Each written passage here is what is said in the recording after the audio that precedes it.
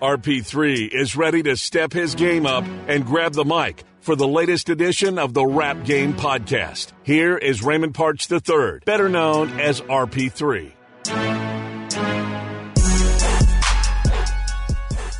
2 years ago, the LSU Tigers were on their way, marching towards an undefeated season, a national championship, in a year that netted them the Heisman and nearly every other award known to mankind, including a big old couch for the offensive line. And Ed Orgeron was on top of the world. Fast forward 2 years later, and things have fallen apart. Ed Orgeron and LSU will be parting ways at the end of the season. The team is a bit of a mess. Different coaches haven't helped, and the team is now on bye, and they're so banged up that they can't even hold their scrimmage before taking on Alabama next week.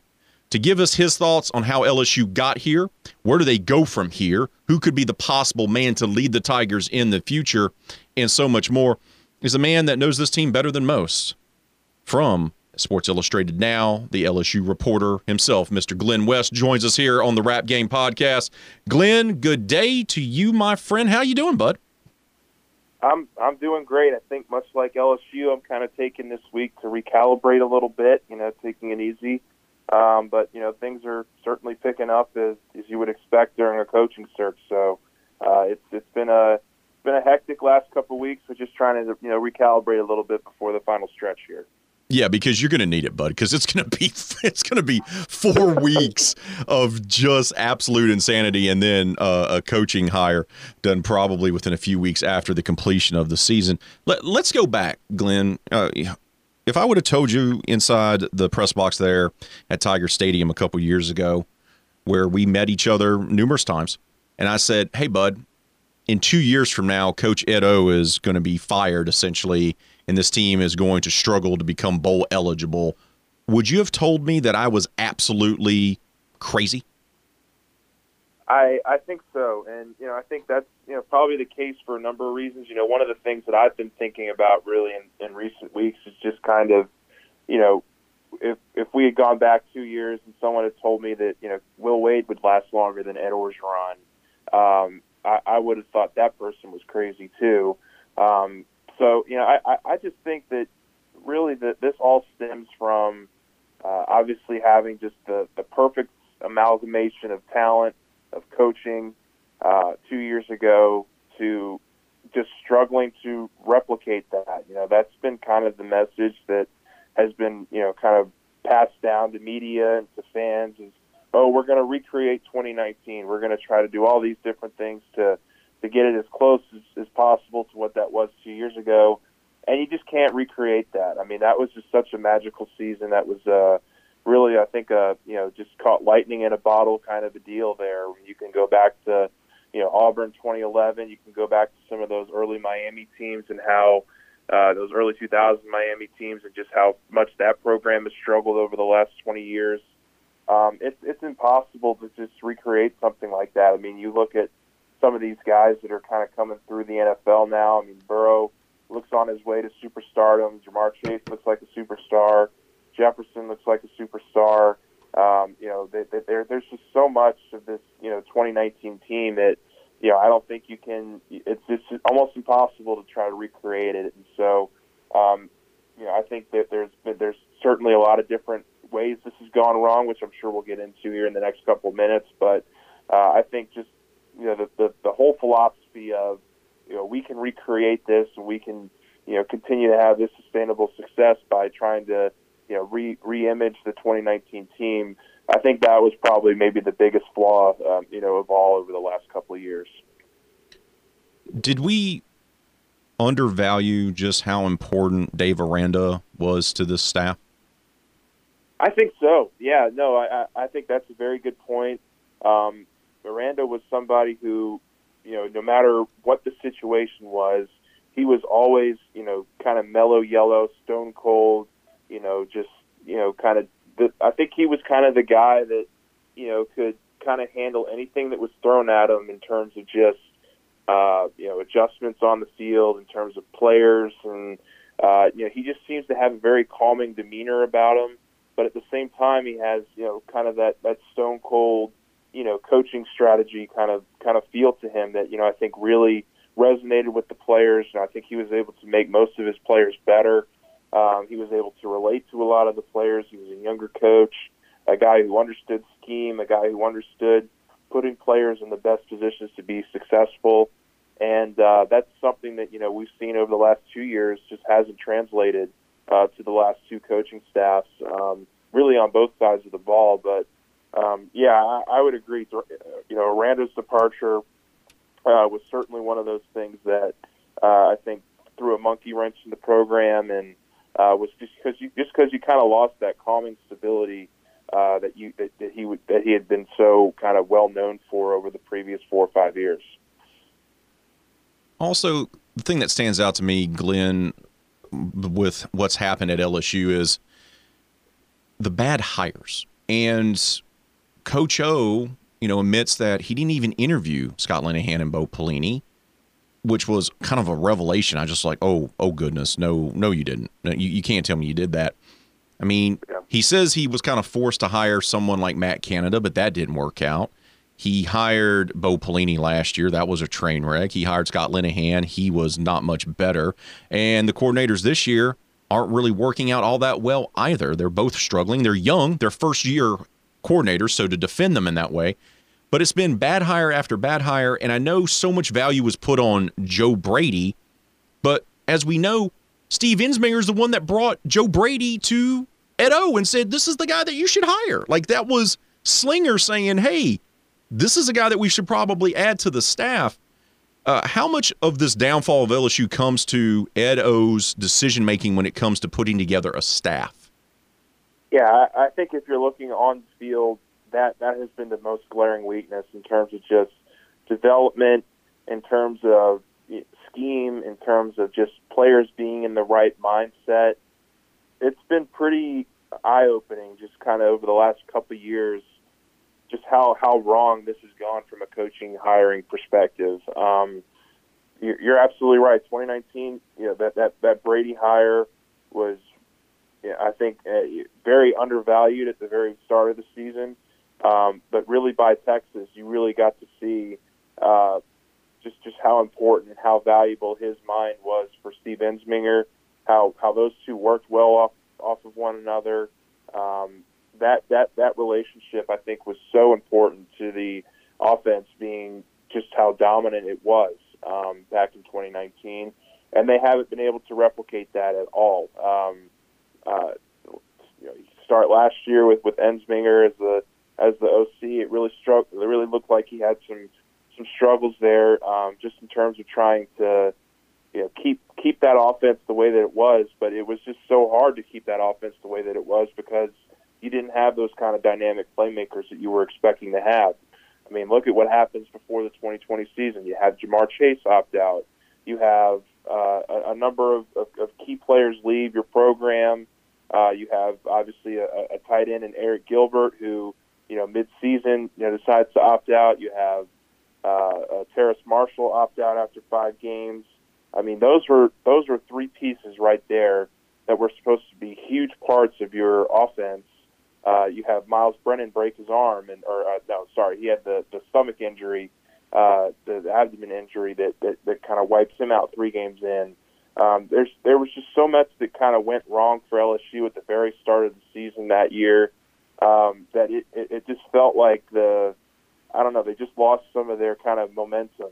They built up so much momentum during that offseason. I think a lot of people were cautiously optimistic about that 2020 season, and it just really just kind of went down the toilet wrong right from the start. And so, well, I'm glad you brought that up, Glenn, because there's something about that, and I want to get your perspective on someone who covers this team. They have the social justice issue where the players are all about that and they want to do something about it. And I don't know, it just seems like, did O lose the team after that, after not kind of taking that seriously and then having to have a meeting with Scott Woodward with the team? Because it was a few days after that, dust up, Jamar Chase, who decided to wear number 7, says, I'm going to opt out. And Tyler Shelvin decides, I'm going to opt out. Did he lose the team in that moment? I think that's certainly where it started. That's where all the downturn started. When he went on when he went on Fox News and kind of publicly endorsed, President Trump with the comments that he made on that interview, it rubbed a lot of players in that locker room the wrong way. And I think that was certainly the start of a downturn for the program. Some of the stories that we heard coming out of the locker room were pretty distasteful in terms of just the way that the players were not responding to the coaching staff. They were kind of tuning them out a little bit. We had obviously the big the social injustice protests here on campus, where all the athletes came together and where the football team marched throughout the campus, and the lead man wasn't there for it, and I think that was pretty glaring as to just kind of the state of where that locker room was. Really right before the season. This happened a couple weeks before the season, and it took obviously a couple days there for everybody to kind of have calmer heads and for Coach O to kind of try to rally the team. But when you're coming off a pandemic, where you're not with your team as much, when you're coming off of obviously some of the things that happened during the off season, it was really tough, I think, on that locker room to really fully trust the coaching staff in 2020. And I think that was certainly a big reason for the downturn that season took so quickly. Let me ask you this, and I've thought this as well, Glenn. Did O just take too many victory laps? And what I mean by that is, did he just go and just, too many interviews, too many times being slapped on the back, said, hey, great job, you're the best, you're the greatest, doing the books, doing the interviews, doing the national stuff? Did he just do too much of that and not get right back to the grind like maybe he should have? Yeah, I think you can certainly make that argument. Look, what was the message that we heard throughout that entire 2019 season? When LSU doesn't have success, you put it on Coach O, and he wants that blame. But when they have success, you put it on the players. And, that was his kind of consistent message throughout that season. And once that, kind of off-season and everything kind of settled in, it just seems impossible. And I think, kind of the media is a little bit to blame for it. Just the constant asking of him about that season and the constant interviews, the constant, just kind of recollections of how magical that year was. It's almost impossible for some of that stuff not to go to your head, right? That's fair. This is a guy who had been much maligned, throughout his coaching career as, more of a motivator than an actual coach. And when you're hearing all this positivity around you and around the structure you were able to build for those 2 years, I have to imagine that it's nice to hear. And he certainly took advantage of that during that off season. As far as was he not putting as much effort into preparing for the season? I'm not sure if that's necessarily the case because, look, most of that off season we didn't know if there was going to be a college football season.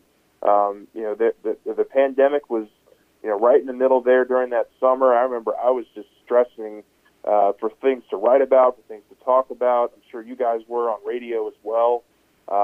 It seemed like every other day there was a negative article coming out about why we shouldn't do a college football season. And I think that as that kind of likelihood kind of pushed its way into the summer and out of the spring, with all these players that weren't around the building and all these coaches that were having to stay at home, you have a lot of time to think, and you have a lot of time to kind of process just what had gone on during that 2019 year. And I think certainly that you can make that argument that he was maybe just a little bit more relaxed heading into that 2020 season, not as much on the grindstone that you would hope for a coach coming off a national championship. Okay, here we are, 2021, and things have not gone the right way. What's been the biggest thing on the field? Take away the coaching and the youthful coordinators, take away the distraction of not vetting the candidates as much as he should and everything like that. We still expected this team to be better this year. What's the biggest thing that's holding this team back? Is it the defense or is it the offensive line, in your opinion, Glenn? Yeah, I mean, I hate to pile on to these guys because, you really get the feeling that they're trying. But, I just kind of go back to the offensive line and just the struggles that, have been really glaring from week one. This was a group that, everybody came back and everybody was excited that they came back. It really seemed like there was going to be a full year, a full off season of development for them to build that chemistry up, to come in and hopefully kind of have that, that spark that 2019 offensive line had, and they just haven't been able to come close to fulfilling their potential. And there's a lot of reasons for that. I think that obviously development is part of it, but bringing in a new O-line coach and learning his new scheme and the way he likes to coach, when you do that in the end of June or early part of July, it's really hard to kind of pick that up and really kind of have faith in what you're doing from an offensive line perspective. And that certainly trickled into the offense. It certainly trickled into the lack of inconsistent run game. That's contributed to, I think, some of Max Johnson's play. Not all of his play, but he's certainly, I think, he's been a little trigger happy with the ball in terms of just trying to make something happen when it's not there because the line's breaking down. He's been scrambling out of the pocket a lot this year. I think a lot more than people expected, and it's never really looked fluid. I think the closest that this offensive fluidity kind of looked was that Florida game, and they were just pounding Florida with the run game. I mean, there was really nothing Florida was doing that LSU couldn't have success with, and they just kind of look clunky all season on offense, and I think that's been a major reason. I think injuries have certainly played a huge role into some of the defensive inconsistencies you've seen throughout the year. It really looked like the defense was taking a turn for the better right before SEC play, and then you lose Derek Stingley 1 week, you lose Elias Ricks, you lose Andre Anthony, you lose Ali Gay.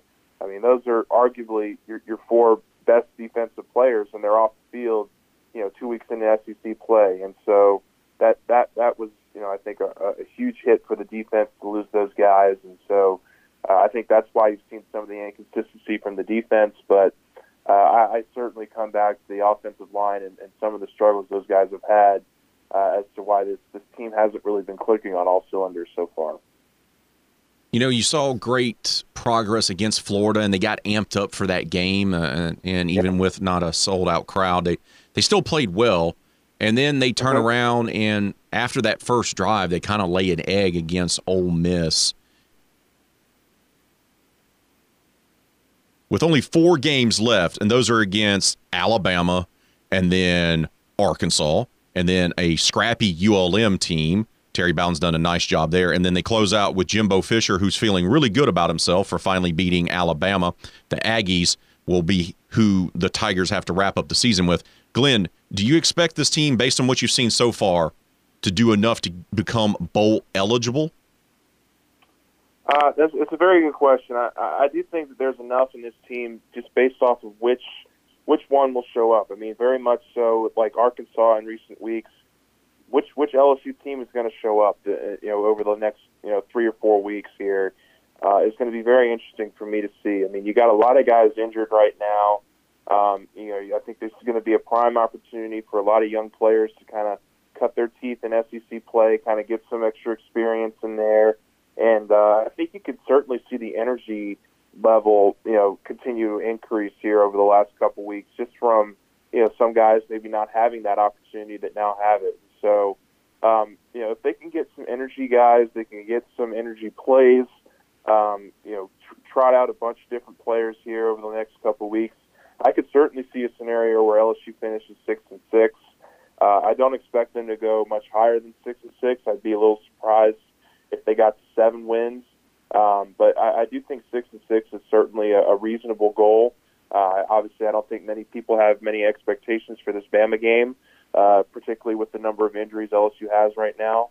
But Arkansas, ULM, A&M, I think you can win 2 of those 3 games and kind of get yourself into the bowl eligibility conversation for sure. Let me ask you some questions about a few players. Are we going to see Derek Stingley Jr. wear the purple and gold this season, or is he done and headed to the NFL? Yeah, I mean, the message we've gotten from Stingley and his father is that they're working hard to get back on the field. But that was over a month ago. And you know, I think just the way that this season is playing out, I would be shocked if we saw Derek Stingley play again at LSU. I really believe his time is over. It's time for him to move on to the NFL, where he'll more than likely be a top 5 draft pick in a year. You know, it was one of those kind of careers that started so strong, and then the last couple of years have been kind of just you know, defined by injury and defined by just not being able to be on the field as much, which is unfortunate because I think he's certainly, from a talent perspective, been one of the most talented cornerbacks this team has ever had, and that's saying something, you know, considering the guys that they've trotted in and out of the program. It would have been great to see him wear number 7 a little more than 3 or 4 times this year, but I would have to assume that, you know, especially the way this season has gone recently, it would be pretty shocking for me to see Stingley back out there again this year. And, Bud, that number 7, they may need to retire that little tradition for a little while because it's not really gone well the last few years where you have one guy give it up and then the next guy, you know, decides to opt out before the start of the season. And now we got Stingley, and he's been banged up and is not really going to play. It may be time to have number 7 just rest on that tradition for a few years. Yeah, I mean, just looking ahead to next year, I guess the obvious choice would be Kayshon Boutte, but you know, I would be kind of right there with you. We'll see if the next coach carries this tradition, but I wouldn't have a problem with you know, retiring it just for a few years, just to kind of let the dust settle for sure. You know, this team is in transition. They're going to be having a new coach, and I'll pick your brain about that here shortly, Glenn. But they do have some young talent, and the guys that really stand out to me are true freshmen or guys who are considered essentially a redshirt freshman that played last year. I'm talking about Max Johnson. I'm talking about Kayshon Boutte, who's from right down the road, went to Westgate High School. And then some other guys from Acadiana region have really stepped up and been bright spots.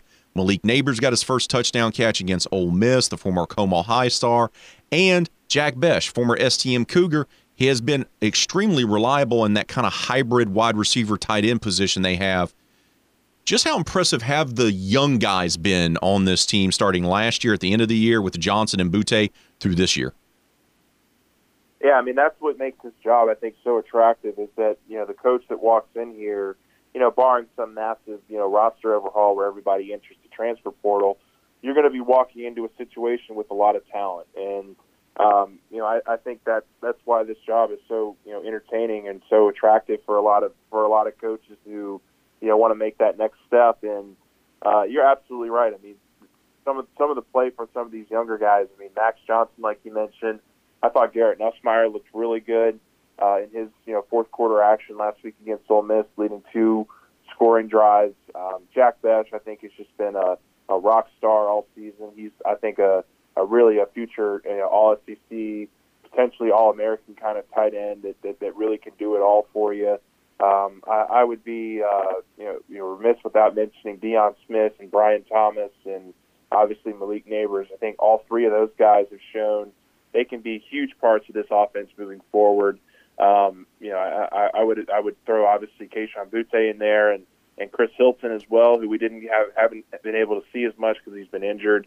But the talent that exists, particularly on the offensive end, I think is extremely attractive for a number of coaches out there who are being considered for this job. You know, defensively, you have obviously Mason Smith, the cornerstone to build around. You know, there's some young talent like Dwight McLaughlin that we've seen really kind of break onto the scene. Jay Ward's had a really nice season when he's been healthy. There's some pieces to build around for sure. I would feel more comfortable about the offense if we had some kind of, you know, stability with the offensive line. But you know, I think at the same time there's a lot of promising pieces in place here to kind of get back on the right track rather quickly if you find the right guy and you get the right coaches to kind of fill in behind them. Glenn, a lot of names have been thrown out there, some of them by agents. about who's interested in this job, and a couple of names that keep being mentioned over and over again by multiple sources. Mel Tucker, in his second season there as the head man at Michigan State, a former Saban disciple both at LSU and at Alabama. Billy Napier's name has been mentioned right down the road here for the Raging Cajuns. He's also a Saban disciple. And the Lane Train, Lane Kiffin at Ole Miss, has been mentioned as well. Who do you think the top three guys are right now as we wrap up the month of October heading into November, or in your opinion, for the LSU vacancy? Yeah. So I would give out three names. I would certainly say Mel Tucker's right there.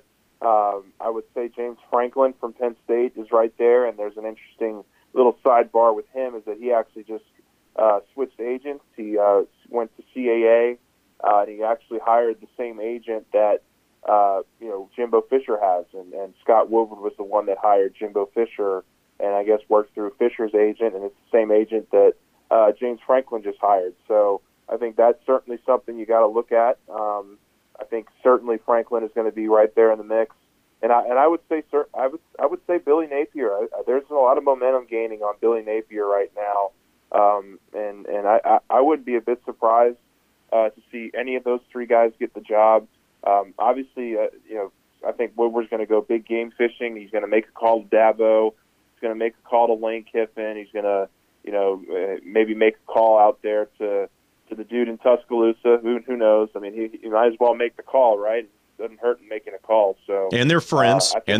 So yeah. you can jokingly ask him if he's interested, and then ask him about the other guys that he's had on his staff that could be good fits. So you got to make that phone call. Yeah, absolutely. You got to make the phone call, and I think there'll be a phone call made to Kiffin. Of course, I would expect Kiffin to probably stay at Ole Miss. That's just kind of my gut feeling. I'm not so sure he's looking to come to LSU, but I think certainly a top three of Napier, Franklin, and Tucker is a good place to start. Obviously the one caveat with Napier is, he's not a big enough fish. He hasn't done it for long enough. I think that's totally a wrong way of thinking. I think he's built a really consistent program in a conference that's hard to have consistent winning. And I think he's the kind of guy that you would want, to kind of build up a top-end program.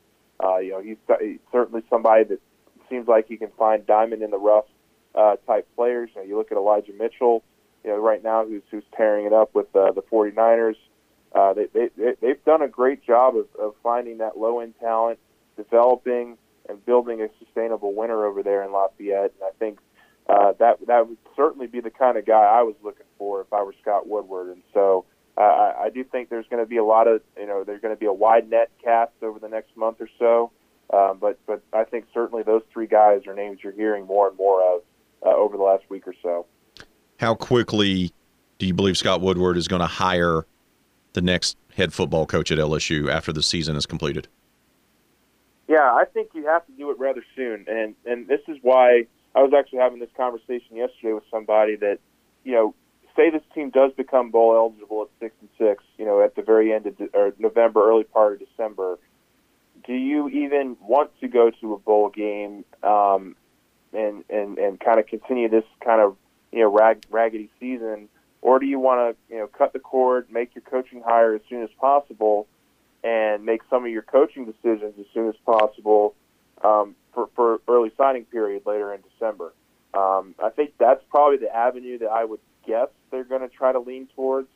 I don't think LSU will be playing a bowl game this year. I'd be surprised if they did, just because if you get you spend the next month or so really interviewing candidates and getting a good grasp of what you're looking for in your next coach, and you have that kind of decision in place, you might want to just do that early as possible. So you can get in on recruiting early. You can just kind of get a feel for what recruits are thinking in terms of what they like about this hire. I think you have to do this thing as soon as possible. I would be surprised if it dragged on into January, February. But I do think it's going to be something that comes together really quickly, because it sounds like there's already a pool of candidates out there that they're going to want to talk to. Bud, appreciate your time as always. Covering the LSU Tigers, you've done it for a while now, in college and afterwards. It's been wildly entertaining, Bud. It never slows down, and I'm glad you're part of it, my friend. Yeah, ain't that the truth? And that I don't think you could have said it any better than that. And it's been a joy, getting to know some of you guys in the media, and I've really enjoyed my first couple of years on the beat, and hopefully it's just the beginning. So I'm hoping to stick around for a little bit. But yeah, it's been great getting to know you guys, and I'm really glad you had me on. I really appreciate it, Raymond. Tell the people where they can follow you on social media and where they can read all your work, Glenn. Yeah, so you guys can follow us at si.com/college/LSU, LSU Country. We got a lot of content coming out. Obviously there's a lot going on right now in Baton Rouge. You can follow me over at Glenn West 21. Obviously, it's just been a whirlwind of the last couple of weeks, and it's going to only get even worse or even better, I guess you could say. That's right. Be positive. Be glass half full guy, Glenn. Positive. Be glass half full, bud. Yeah. Glass half full, exactly. Yeah, it's going to get great here over the next couple of weeks, and it's going to be lots of information, lots of rumors, lots of interviews, lots of playing. Obviously, we got football and basketball season coming up here. Fall baseball is coming to a close, so it's going to be really a lot of fun and a lot of entertaining stuff, I think, coming out of Baton Rouge. Glenn, keep up the great work, brother. Thank you so much for making the time. We'll talk to you soon, bud. Awesome. Thank you. I appreciate you. That's Glenn West, covers the LSU Tigers for Sports Illustrated. You can give him a follow at GlennWest21 on Twitter. Great stuff there with Glenn. Candid conversation. Look, a lot of things had to go wrong for LSU to get to this point. It just wasn't one thing. It was a combination of things, and now Scott Woodward has an opportunity to right the ship and get things back on track for the Tigers. Will he do it? We'll have to wait and see. That's going to do it for this episode of the Rap Game Podcast. Look, if you want to catch up on any past episodes, they're all archived. Just simply go to 1037thegame.com, click on the Rap Game Podcast tab, and there they will all be in their glorious nature for you to listen to while you're at work or at school or just have some downtime during your lunch break. Appreciate you listening. And until next time, y'all be safe out there, be kind to one another, and I'll talk to you soon.